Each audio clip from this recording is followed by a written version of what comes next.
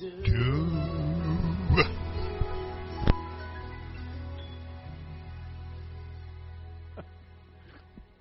Good. Hello, everybody. We're going to take those mics out of the back.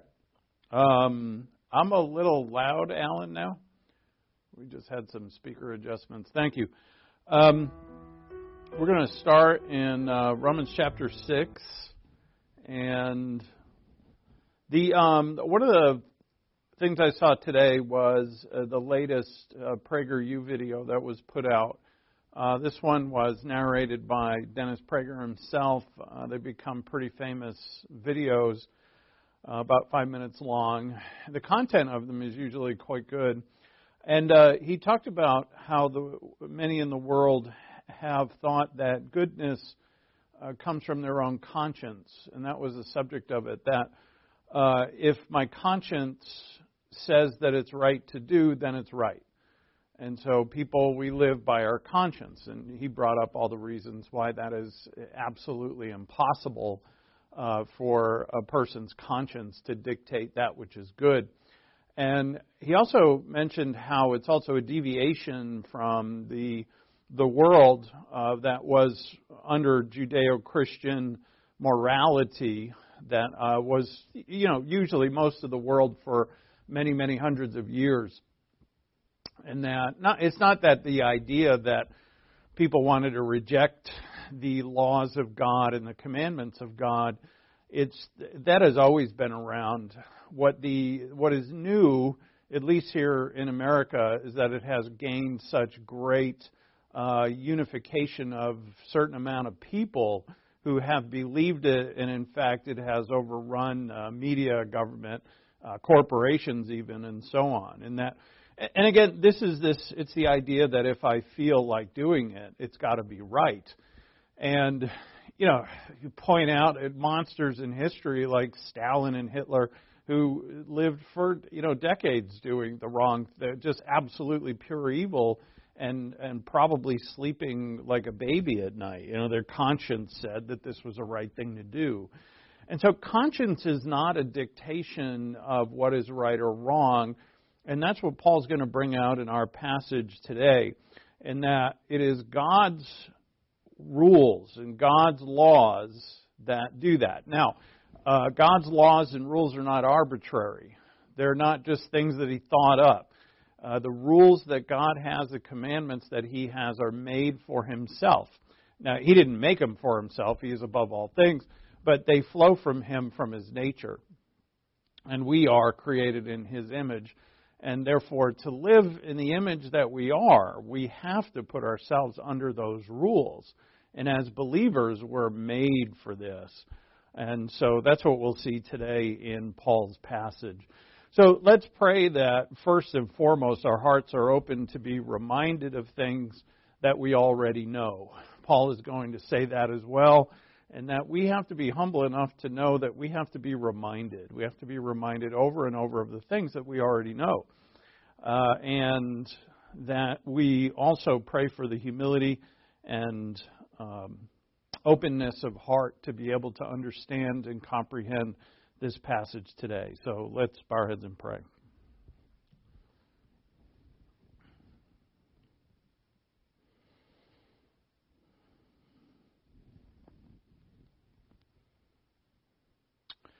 Father in heaven, thank you for your word, and thank you for this passage that we're going to look at today, for it is eternally truthful.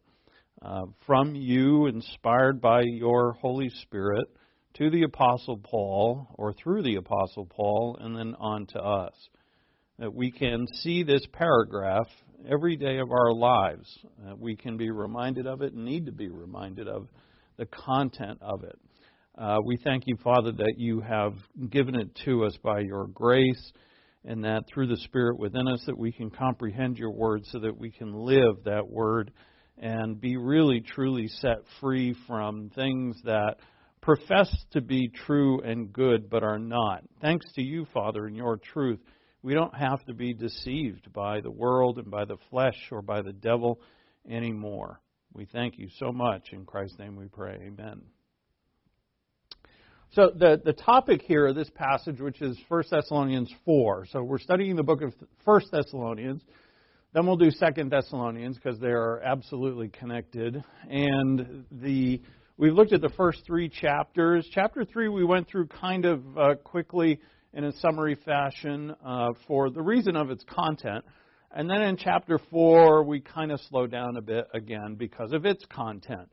Chapter 4 starts another section in this letter, and the content of it, or we should say the main theme of it, is sanctification. And so we have to make sure first and foremost that we understand what sanctification is. It is synonymous with the word holiness, and not everybody knows what holiness means. Everybody's heard the word, but not a lot of people know exactly what it means. So let's define it. Sanctification is thinking and conducting ourselves according to God's will in everything. Again, sanctification is thinking and conducting ourselves according to God's will. I put both those words, thinking and conducting, in terms of how we think and the things that we do. The Christian life is not just in doing, it's not just in thinking. It's in both. Our first letter that we looked at in our series here convinced us of that, which is the book of James, that if we have the truth in our head and do nothing with it, we pretty much live dead lives. And so faith without works is useless, as he says. And the same is here with sanctification. Sanctification is not just how we think, it's also how we conduct ourselves. But we can't conduct ourselves properly if we don't think properly. And so it's both mind, body, spirit, mind, body, soul, and heart. So now, this is in all things. The sanctification of God or holiness of God touches every aspect of our lives. There isn't like a holy day. There's every day is holy. There isn't a holy event. Every event is holy because everything is under God's will. We have to do everything under His will. Paul is going to say here that it is necessary that we do so because we're called to it. And that is the motivation he gives. Paul tells us that we're called to the will of God in everything in our lives. And as born-again believers, it's what we're made for. So, sanctification, we should know, comes from the word which means saint, holy, and holiness. And all those words, the word holy is used over 200 times in the New Testament. You'll see it. And it's directly related to this word, which is a synonym of holy. Well, I'll show you the words here coming up. But sanctification is the same word, the same root word in the original Greek, where we get saint, holy, and holiness. Paul uses it, and the way he uses it in our passage is the way he uses it here in Romans 6:19. He says in verse 19, I am speaking in human terms because of the weakness of your flesh. For just as you presented your members as slaves to impurity and to lawlessness, resulting in further lawlessness, so now present your members as slaves to righteousness, resulting in sanctification. The context of Romans 6 is the fact that we've been crucified with Christ and we've also been resurrected with Christ. All believers have. The opening of chapter 6 starts with the fact that since we're under grace, should we continue in sin? It's really the question. It starts with the question. Since we're under grace, should we continue in sin? Paul says, heck no, or may it never be.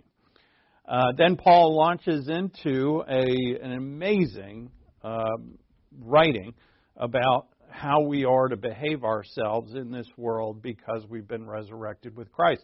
And it's the same motivation that he gives in 1 Thessalonians 4 and Romans 8 and in many other passages, is that we've been called to this. He doesn't try and scare us into it. Although, somewhat, he tells us that we should have the fear of Christ and that there is a judgment seat of Christ. And all of us should have some caution concerning the fact that we are going to be judged for everything we do, whether good or bad, by Christ. That's 2 Corinthians 5:10. Sorry, 10. Yes, 5:10. But the motivation, the true motivation, is not fear, but love. And it's a love for who God has made us to be. And that for that we've got to truly understand who God has made us to be. And it is just fantastic. So, and that gets to this word sanctification, because sanctification in Scripture has three phases. I guess we should say phrases. And we have to truly understand in the passage which one of these three is being referenced. And it's a busy looking slide, but you have three things there. You have positional, experiential, and eternal. And they're pretty easy to understand. Positional sanctification means that I'm holy at the moment of salvation. If I'm saved, that means that I have eternal life with God. God indwells my body, that I have all of my sins forgiven, and that my destiny is with the Father, Son, and Holy Spirit for all of eternity in heaven in the New Jerusalem. It means that I'm perfectly righteous in God's eyes, and my sins have been completely cast away. And therefore, it means that I'm holy. Now, that happens at the moment of salvation. That is no guarantee that we'll behave in a holy manner. In some divisions of Christianity, certain sects of Christianity, they make a connection between those two and say the positional is the experiential, and meaning that if you don't live holy, you're not saved. That's kind of salvation by works or lordship salvation. I disagree with that completely. Believers in the Scripture can be carnal. Paul is going to exhort, that's the word he uses in 1 Thessalonians 4 for the believers there who already know that they're supposed to live holy. He's going to exhort them and encourage them to continue and not fall into things like sexual immorality. Why is he going to warn them of that? It's because all of us can do that as believers. And so positional is made holy at the moment of salvation. Experiential, now, and that's what we're after here today, is our choices. These are our choices to think and behave in the way that we are. One way I like to put it is that our actions and our thinking are in harmony with who we really are in Christ. Our position we can't lose. We're holy forever and saved forever. But our experiences we can totally throw away. I love that word in Ephesians 5:18, the dissipation word. Don't be drunk with wine, for that is dissipation. The word means prodigal. It's just a parallel to the prodigal son who took what his father had given him and went to a far land and did what? He wasted it. And we can do the same. We can take these things that God has given us and made us to be and throw them away as we pursue the things that we've been set free from. And so here we are again, right? We're talking about this same thing again. There's many lessons lately that have been about this very thing. That's not me doing that, by the way. That's not me doing that at all. It's me following the passages that we're doing. I'm going verse by verse through Thessalonians, and yet it comes up again. So experiential is our choices to think and behave holy. Then there's eternal sanctification, which by the context of the passage we can figure out, which one is being spoken of. There's a sanctification in heaven, which of course all believers are going to have. So if you're saved, you're going to be holy in heaven forever. And holy in heaven forever does refer to this eternal one, in which both the position and the experience, both of these, are going to happen here. And so they're together. There's not going to be any sin. There's nobody sinning in heaven. So there's holiness in conduct and in position. And before we get to heaven, this is what experiential is about, which so much of the writing in the New Testament is about, that the positional becomes a reality before we get to heaven. That by faith, by the Holy Spirit, by the Word of God. And, what is the most excellent life, the most excellent way, is that middle one. I mean, it corresponds to the other two, but in time, now choices matter. And we'll see that in Paul's passage and many other passages. And so as we look to the where's my arrow? The one where in our passage is a reference to experiential. How we determine which one is being referenced is the context of the passage. Because it's the same word. There's not a different word used for all three. It's the same word, but the context, what is being written about. So let's go to Ephesians 1:3 before we go to our main passage. Ephesians 1:3. Because our experiential sanctification is God's will. It is God's will, and it pleases God that middle one is actually the one that we live. That's what pleases the Lord. And so in this one right here. See, now, Alan, I can see that when you turn it. So this one right here in our passage, this is the one that pleases the Lord in time about us. This is what He wills for us. Now, if you don't have the position, you can't do this. But if you do have the position, you can do this. You're made for it. And that's what Paul's going to tell us. And it's not just in mind only, it's in body, because what Paul is going to reference are two things that are physical. Well, they're both mental and physical, I should say. So look at Ephesians 1:3. He says, "Blessed be the God and Father of our Lord Jesus Christ, who has blessed us with every spiritual blessing in the heavenly places in Christ, just as He chose us in Him before the foundation of the world, that we would be," or should be, is another good translation there, "holy and blameless before Him." And here's our word holy. It's the word hagios. And our word sanctification is hagiosmos. So we have hagios and hagiosmos. And they're both very similar words. You can hear it. Hagios, hagiosmos. They come from the same word. The passage states that God chose us before the foundation of the world, that we should be holy. And that, Paul could reference all three of them here. I mean, we're called. And if you're called an elected person, you are going to have the first one and the third one for sure. The second one is up to you in time, depending upon your faith and your commitment to the plan of God for your life. But Ephesians, the book of Ephesians, has all three written in them, but mainly it focuses on the first two. So, and then blameless, holy and blameless, that we should be this. Blameless literally means to be unstained, and Paul uses a synonymous word in our passage, which is unclean. So they're two different Greek words, but blameless is unstained, and Paul's going to reference unclean. So the opposite of holiness is being dirty, and that is metaphorical to having a life that is ruled by sin. So let's go to 1 Thessalonians 4.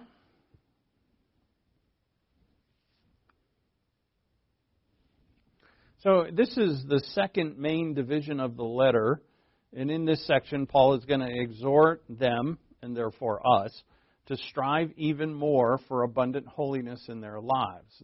He's going to tell them to strive for it and not just settle for where they are presently. And as we've noted in the first three chapters, the Thessalonians, in just the very beginning of their salvation, have done marvelously.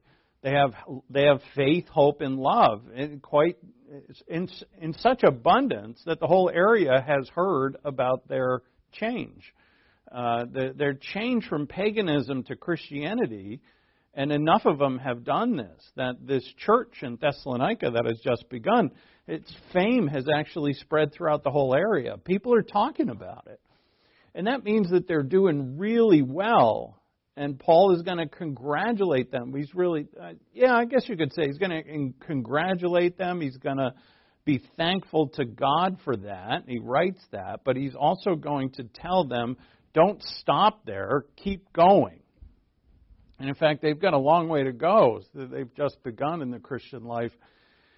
And anybody who's been in the Christian way of life for a long period of time knows even still that there is a long, long way to go. But anyway, we love the life, and that's fine. So 1 Thessalonians 4:1, Paul writes, "Finally then, brethren, we request and exhort you in the Lord Jesus that as you receive from us instruction as how you ought to walk and please God, just as you actually do walk, that you excel still more." Now, walk always means in the New Testament life or lifestyle. So Paul starts with the fact that you've received instruction from us about how you ought to walk and please God, and you actually do that you excel still more. The word excel is abound still more. "For you know what commandments we gave to you by the authority of the Lord Jesus. For this is the will of God, your sanctification." So note there in verse 3, your sanctification. That is, you abstain from sexual immorality, that each of you know how to possess his own vessel in sanctification and honor, not in lustful passion like the Gentiles. And Gentiles in this context would always mean the unbelieving nations. So like the Gentiles who do not know God, and that no man transgress or defraud his brother in the matter, and what that matter is, we'll see. It's really conflict, because the Lord is the avenger in all of these things, meaning He's the judger. "Just as we also told you before and solemnly warned you." So again here he says, in verse 1, he says you received instruction from us. In verse 6 at the end, he says we have, just as we have also told you before and solemnly warned you. So he mentions here twice that they've been instructed in this, but yet Paul is writing about it again. "For God has not called us for the purpose of impurity," and that word means uncleanliness. So that is linked to the word we saw in Ephesians 1, which is blameless. Right? So impurity, the opposite of which would be clean. Right? It's the very word for clean with a negative in front of it. So, "For God has not called us for the purpose of impurity, but in sanctification." So there's your word sanctification again. "So he who rejects this is not rejecting man, but the God who gives His Holy Spirit to you." Now here at the end of verse 8, there's a natural division. And so this is where this particular thought in the letter ends in verses 1 through 8. Then there's another thought, very similar to this one in verses 9 through 12. That's what we'll look at next. And then another thought, which is also related to this, but about the returning Lord in verses 13 through 18. So there's 3 sections in chapter 4. So first, our main theme is where do we find sanctification? Because that's the theme here. It's mentioned twice, and it's clearly the theme. This is the will of God for you, your sanctification. So we find it, kind of look for it. I already pointed it out, but we do like a little where's Waldo, where's sanctification? And we find it in verse 3 and in verse 7. And they become, therefore, sanctification not only is mentioned twice in this section that is really, it's like 3 or 4 sentences put together. So it's a legitimate paragraph. And the thing it's mentioned twice is sanctification, and it's kind of at the beginning in verse 3, and it's also near the end in verse 7. And so sanctification becomes this sort of bookend, or bookends, to this thought that we have in verse 3, sanctification, and verse 7, sanctification. And that tells us in a structure like this that we're going to find the details of sanctification in the middle. So he introduces this holy living, which is sanctification is about. He connects it to the will of God. And then in verse 7, he connects it to the election of God, which is God's will for your life. So in the middle, kind of like marrow in a bone, is this detail of what he is talking about. First, let's see, though, what he has not called us to. And, for many of us, this is kind of like a no-duh. I think everybody in the West, pretty much, not everybody, that's not true. But for most people, this is a pretty already fully understood statement. But God has not called us for the purpose of uncleanliness or impurity. We've heard the phrase cleanliness is next to godliness, and that's literally talking about literal cleanliness. which is a good thing, but it's not what the Scripture is stating in terms of cleanliness. Cleanliness in the Scripture, or purity, is sinless purity. Not that we can be sinless, but it is a lifestyle without sin, doing the will of God. So that's what cleanliness is for us. It's holiness, it's righteousness, it's sanctification. And God has not called us to that. So to us, a no-brainer. But remember, this is a brand new church, a brand new group of believers who have just been pulled out of a very unclean society. For most of these believers that Paul is writing to are Gentiles, and they've been brought up in a very impure society of paganism, and it's not so obvious to them that this is a wrong way. If they've lived with it their whole lives. We see in Corinth, right, that they went back to immorality pretty quickly after Paul had left, because that's what they were used to in their old lives. Once they heard about grace, they thought, well, maybe the old life is good enough or is okay. And of course it's not, and Paul has to point that out to them. And he's pointing it out here to the Thessalonians as well, that, to them, that you're not called to impurity is not so obvious. But this is still an issue with the church today, even though to us it's pretty obvious. Almost no one grows up in Western society thinking that God, even, a lot of people are agnostic. They don't really believe in Jesus Christ as God, but they're not atheists. Atheists are pretty rare. But agnostics are like, yeah, I believe in a God, but I don't really know who He is.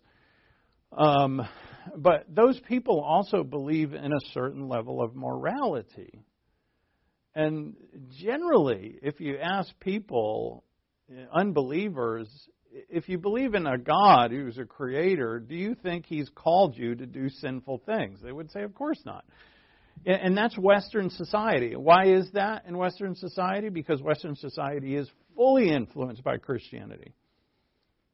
As one writer puts it, that I read not too long ago, is that the whole Western society swims in Christian waters, and most people don't know it. And so, not that we're a Christian nation, we're not. We're a nation we're secular, basically, but Christianity has fully influenced this nation and Europe. And so the whole West has been influenced by the fact that, God has not called people to immorality. No duh. But, even though, so we become Christians and we doubly know this. I mean, if we didn't know it before, we know it now, that we're not called to immorality. And as we read and study our Bibles and go to church, we find out even more that, this is not acceptable of Christian behavior. So is that good enough? To all the Christians everywhere, at least church-going ones, they never touch immorality. Or if they do fall into it, it's very rare. But that's not the case, is it? In fact, it becomes a very serious issue. And so the fact that we know we're not supposed to be immoral doesn't stop us from being immoral. Why? Well, because we want to be. I mean, to be honest, right? People choose immorality because they want to. They choose to put things in their body or to look at things or listen to things or whatever that are sinful and immoral because they think they're going to get some kind of pleasure from them. And generally they do, although it's momentary. It's very momentary. And immorality, in fact, tortures us over time, even though it gives us pleasure for a short while. So it is because we desire immoral behavior and we justify it, and thus we defile our conscience. And Paul is going to emphasize two parts of immorality: sex and greed. Those are the two parts he's going to highlight here: sex and greed.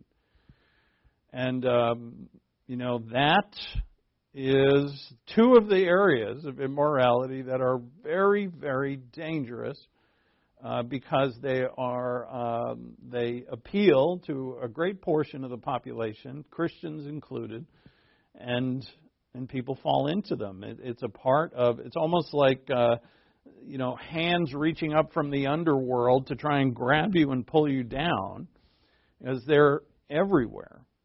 Greed and sexual deviation. So in 1 Thessalonians 4:1, he says, "Finally then, brethren, we request and exhort you in the Lord Jesus, that as you receive from us instruction on how you ought to walk and please God, just as you actually do walk, that you excel still more." Paul and the men with him who served the Thessalonians, they served them when they were there. They request here and exhort. That's what it is. Request and exhort. These two words also mean beseech and comfort. They are indicatives, meaning, I can't remember what they are. That doesn't matter. And then he says, as you received instruction on how you ought to walk, the word ought means necessary. And notice the word ought. It's a short word. We can easily glance over it. In fact, in Greek, it's a tiny word. It's a little three-letter word, dei. But dei means it is necessary. That's what it always means. It can be translated ought. Ought is fine. But we have to understand that he said, look, our instruction to you was how it is necessary for you to live and please God. Right? In other words, what's my motivation here, Paul? It's necessary. But wait, I know you say necessary, but why? Why is it necessary? And Paul will tell them it's because you were called for it. You were called to it. It's God's will. You were called to it. That's why it's necessary. There's no other, more complex motivations can be hyper-analyzed and be thought to be some kind of complex thing. But really the best motivations are the simplest, aren't they? Like people are motivated by love for something or someone. It's simple. And here it's even the simplest. You love the one who called you to be this. And that's what you're called to be. That's what you're made to be. And that's Paul's, not just here, in several places, it's Paul's motivation to his readers. You're called for this. So it is necessary. That's what he says. Ought means it is necessary. Now, as we see what Paul had said to them here, they'd already been taught what Paul is going to tell them about sanctification. It's already been taught to them. They have also been living sanctified lives, as we see in the first 3 chapters. So Paul has already made it clear to us that they've already been doing this. And yet, he's still going to tell them to do it and also to do it better. Excel more. Right? That word more is there in the original. It means, it's malon. It means more. Do it more. The word excel is a word for being abundant. It's a word that Jesus actually uses in the Sermon on the Mount when he asks us when he says that if we greet only those or love only those who love us, he says, how are we, in Matthew's Gospel, how are we extraordinary? And he uses the same word that Paul is using here that is translated excel. Perissos, or I think it's perissos.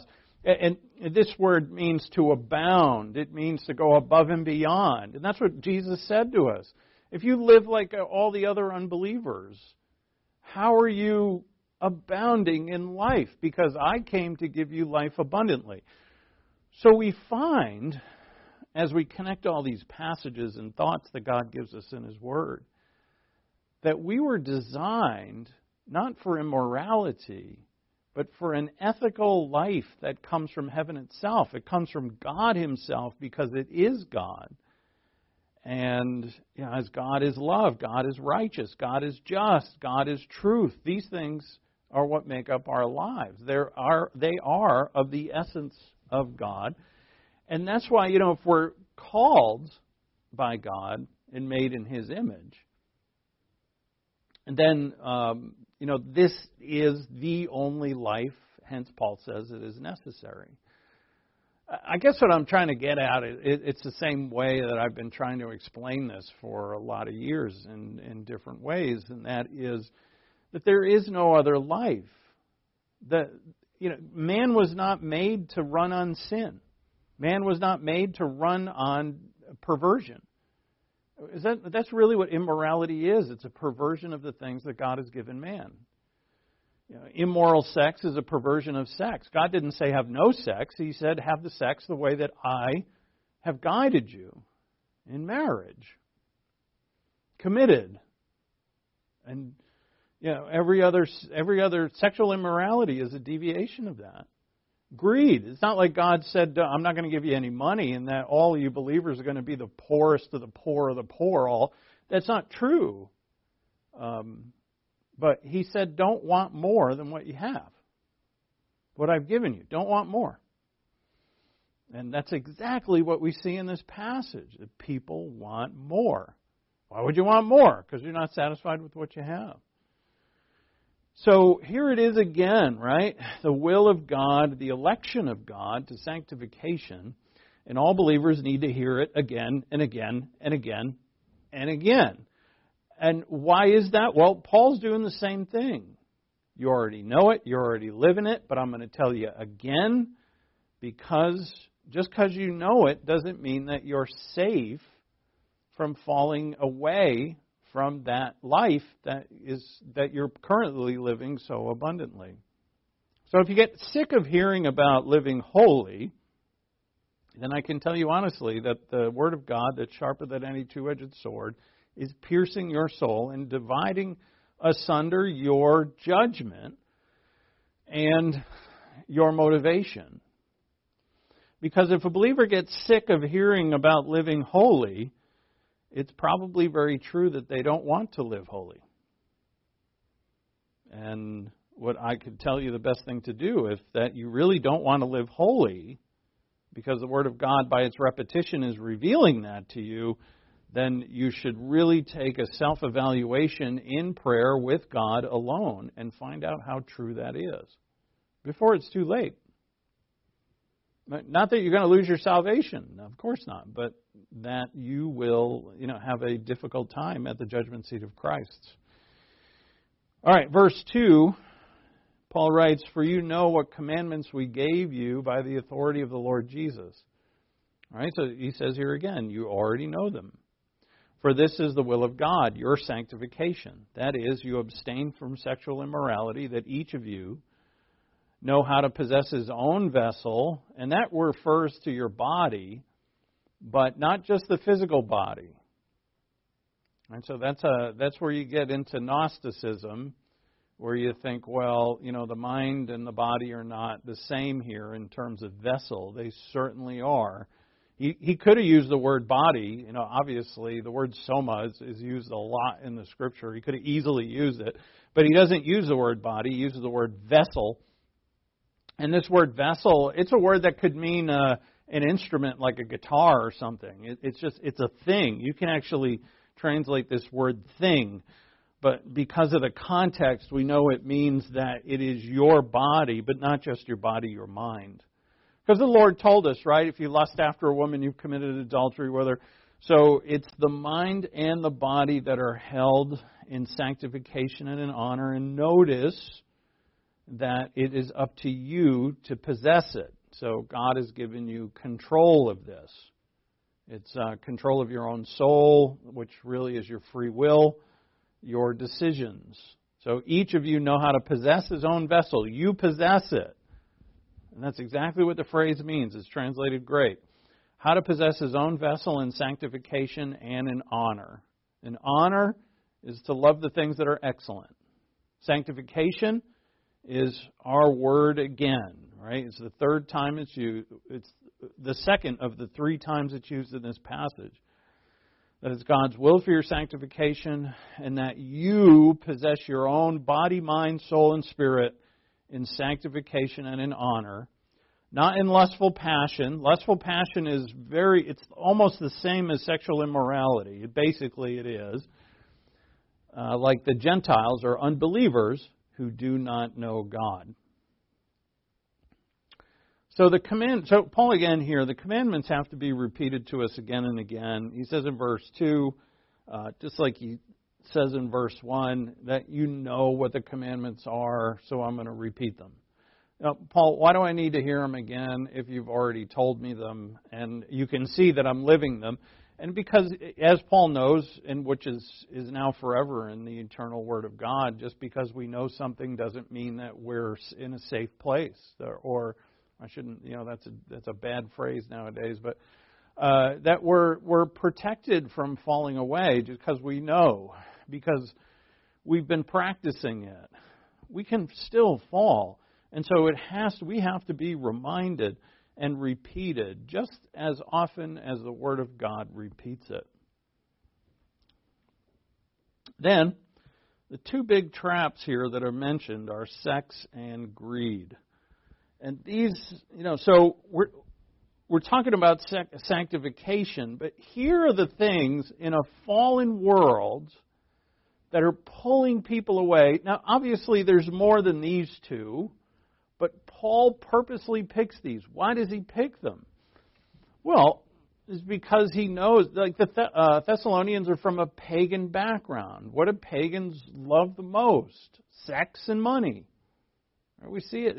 It continues to play itself out, not just in the first century, in the Roman world, but in our world, and it has been constantly. So sexual immorality in verse 3, lustful passion in verse 4, the same thing. It's illicit sexual activity. I'll spare us from the various forms that can hold, but it's the draw of sexual immorality, especially to men, sometimes women as well, and it's sexual perversion. We see it now where in our world where this transgender thing is truly taken off all over the place. It's bizarre. Oh, and what is it about? It's about the human race saying to God, I can do whatever I want. You made me a man, so I'm going to change that. I have the final say over what I am. Now, God says, possess your vessel. True, but not in any way you want. But in sanctification and in honor. And it depends. It's very important who defines what sanctification and honor are. And God defines them clearly. Now, unbelievers who don't know God, as we see here, are stuck in immoral behavior. And why is that? And this subject is of great interest to me because no matter who you are, everybody has felt and experienced the lack of fulfillment in life. And that is because we're all born into this world separate from God. So mankind is born in Adam. Born in Adam, we're born separate from God. We're born in sin. And being born in sin, we're born with fallen DNA. There's something wrong with us right from the start.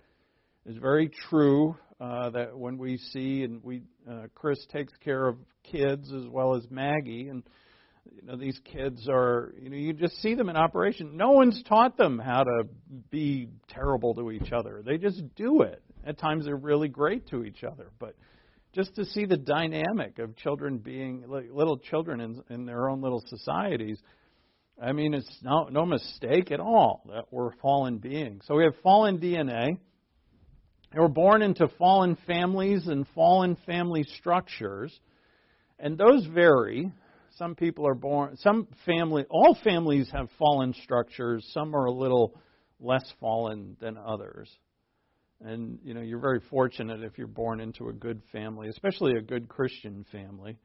But then we're brought up in that. There's no guarantee, even if you're brought up in a solid Christian home that teaches the right things and instructs and disciplines in the right way with love and teaching and wisdom, that the children are going to turn out right. It's not the case. Not always the case, I should say. So, and also we're born into fallen societies. And we all mature in that. Fallen bodies, fallen families, fallen societies. We mature with holes in our soul. We mature with gaps. There are things that are unfulfilled. And we know it. That's the problem that when, teenagers, when they're starting to become adults, they're starting to actually see that. As younger, they're blissfully ignorant of the fact that there's something wrong with them. But when they become teenagers, they start to see it, and that's when all the problems start. But what happens, and it generally does start in those early teenage years, and it may progress the rest of a person's life, is that they seek something to fill that hole. There's something wrong with every one of us, and we seek things to fill it. It could be drugs, it could be alcohol, it could be sex.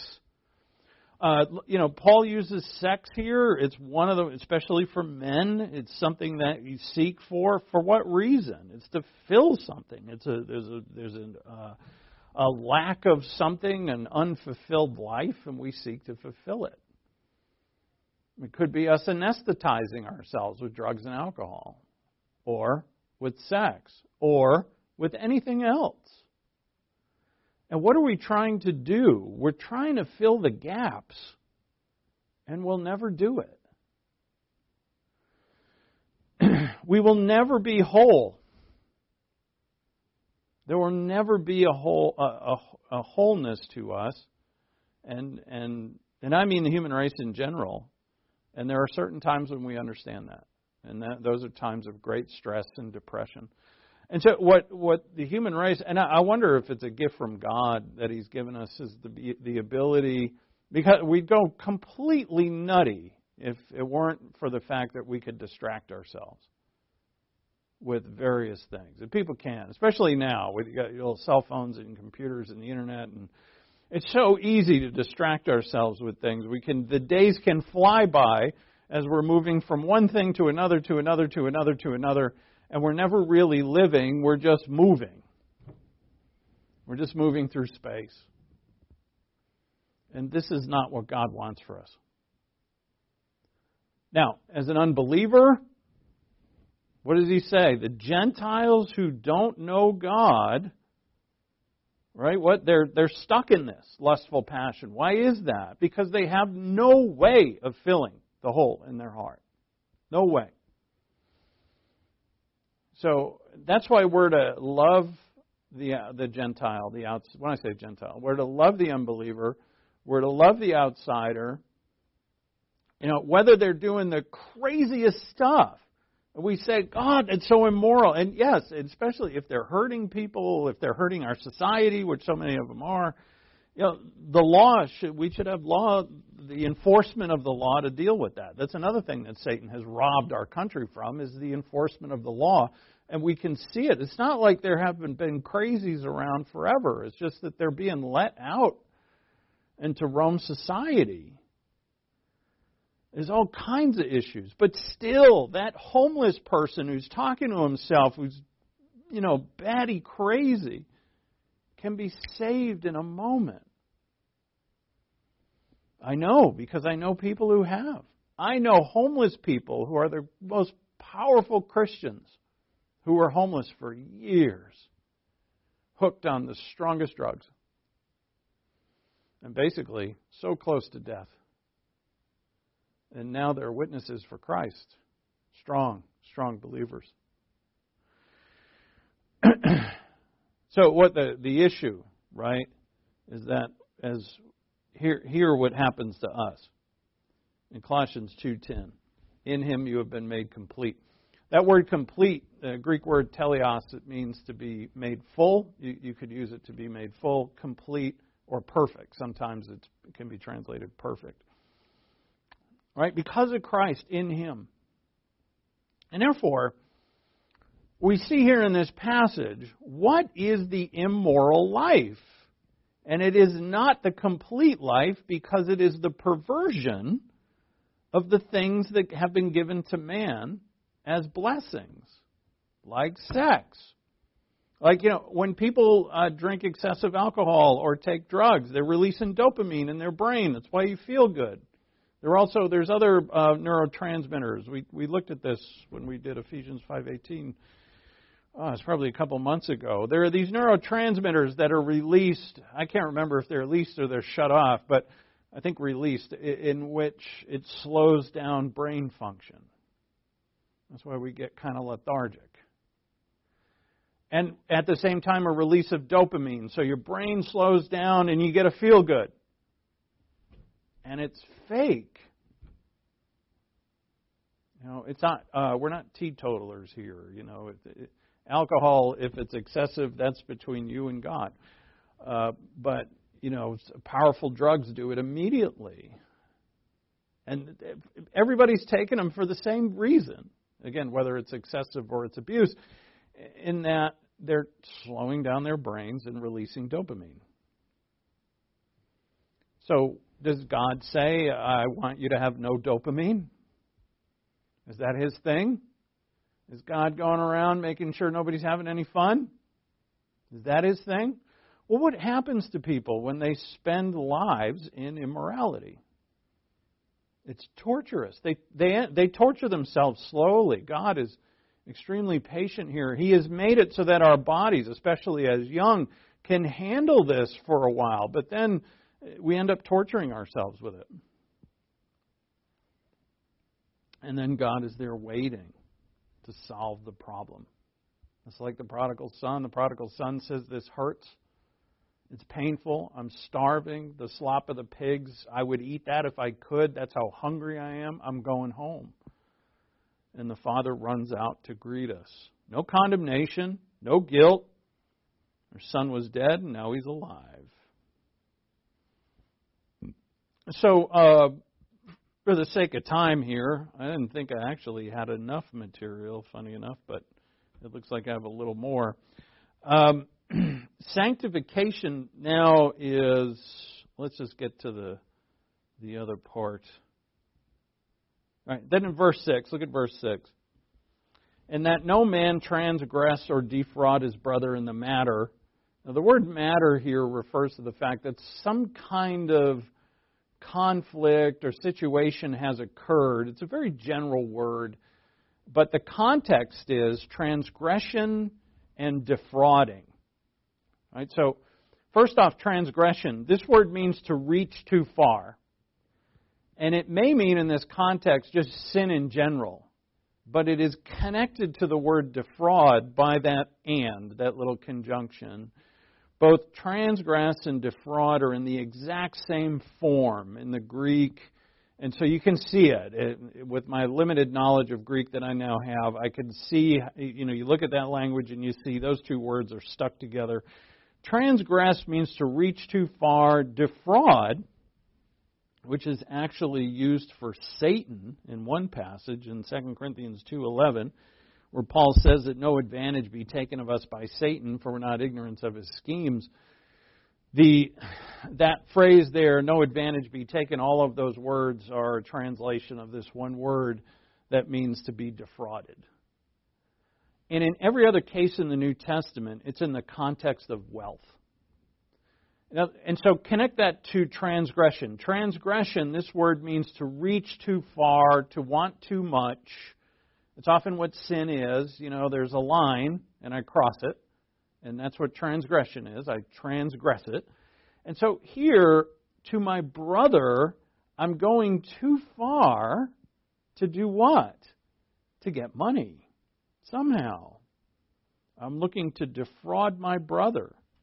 Which brother in context would it mean? The context of the passage is not biological brothers, but the body of Christ, the believers. And so even to a fellow Christian, I'm trying to get money somehow. And whether, so basically it refers to greed.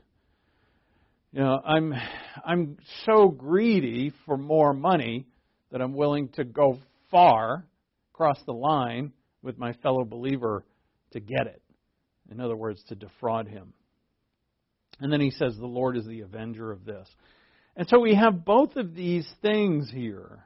The Lord said to us, he said to a man who interrupted him while he was preaching, the Lord was teaching a sermon, some guy said, Lord, divide the inheritance between me and my brother. And the Lord said to him, he said, man, how am I a judge over you? And then he said to this man and to the crowd, beware and be on your guard against every form of greed.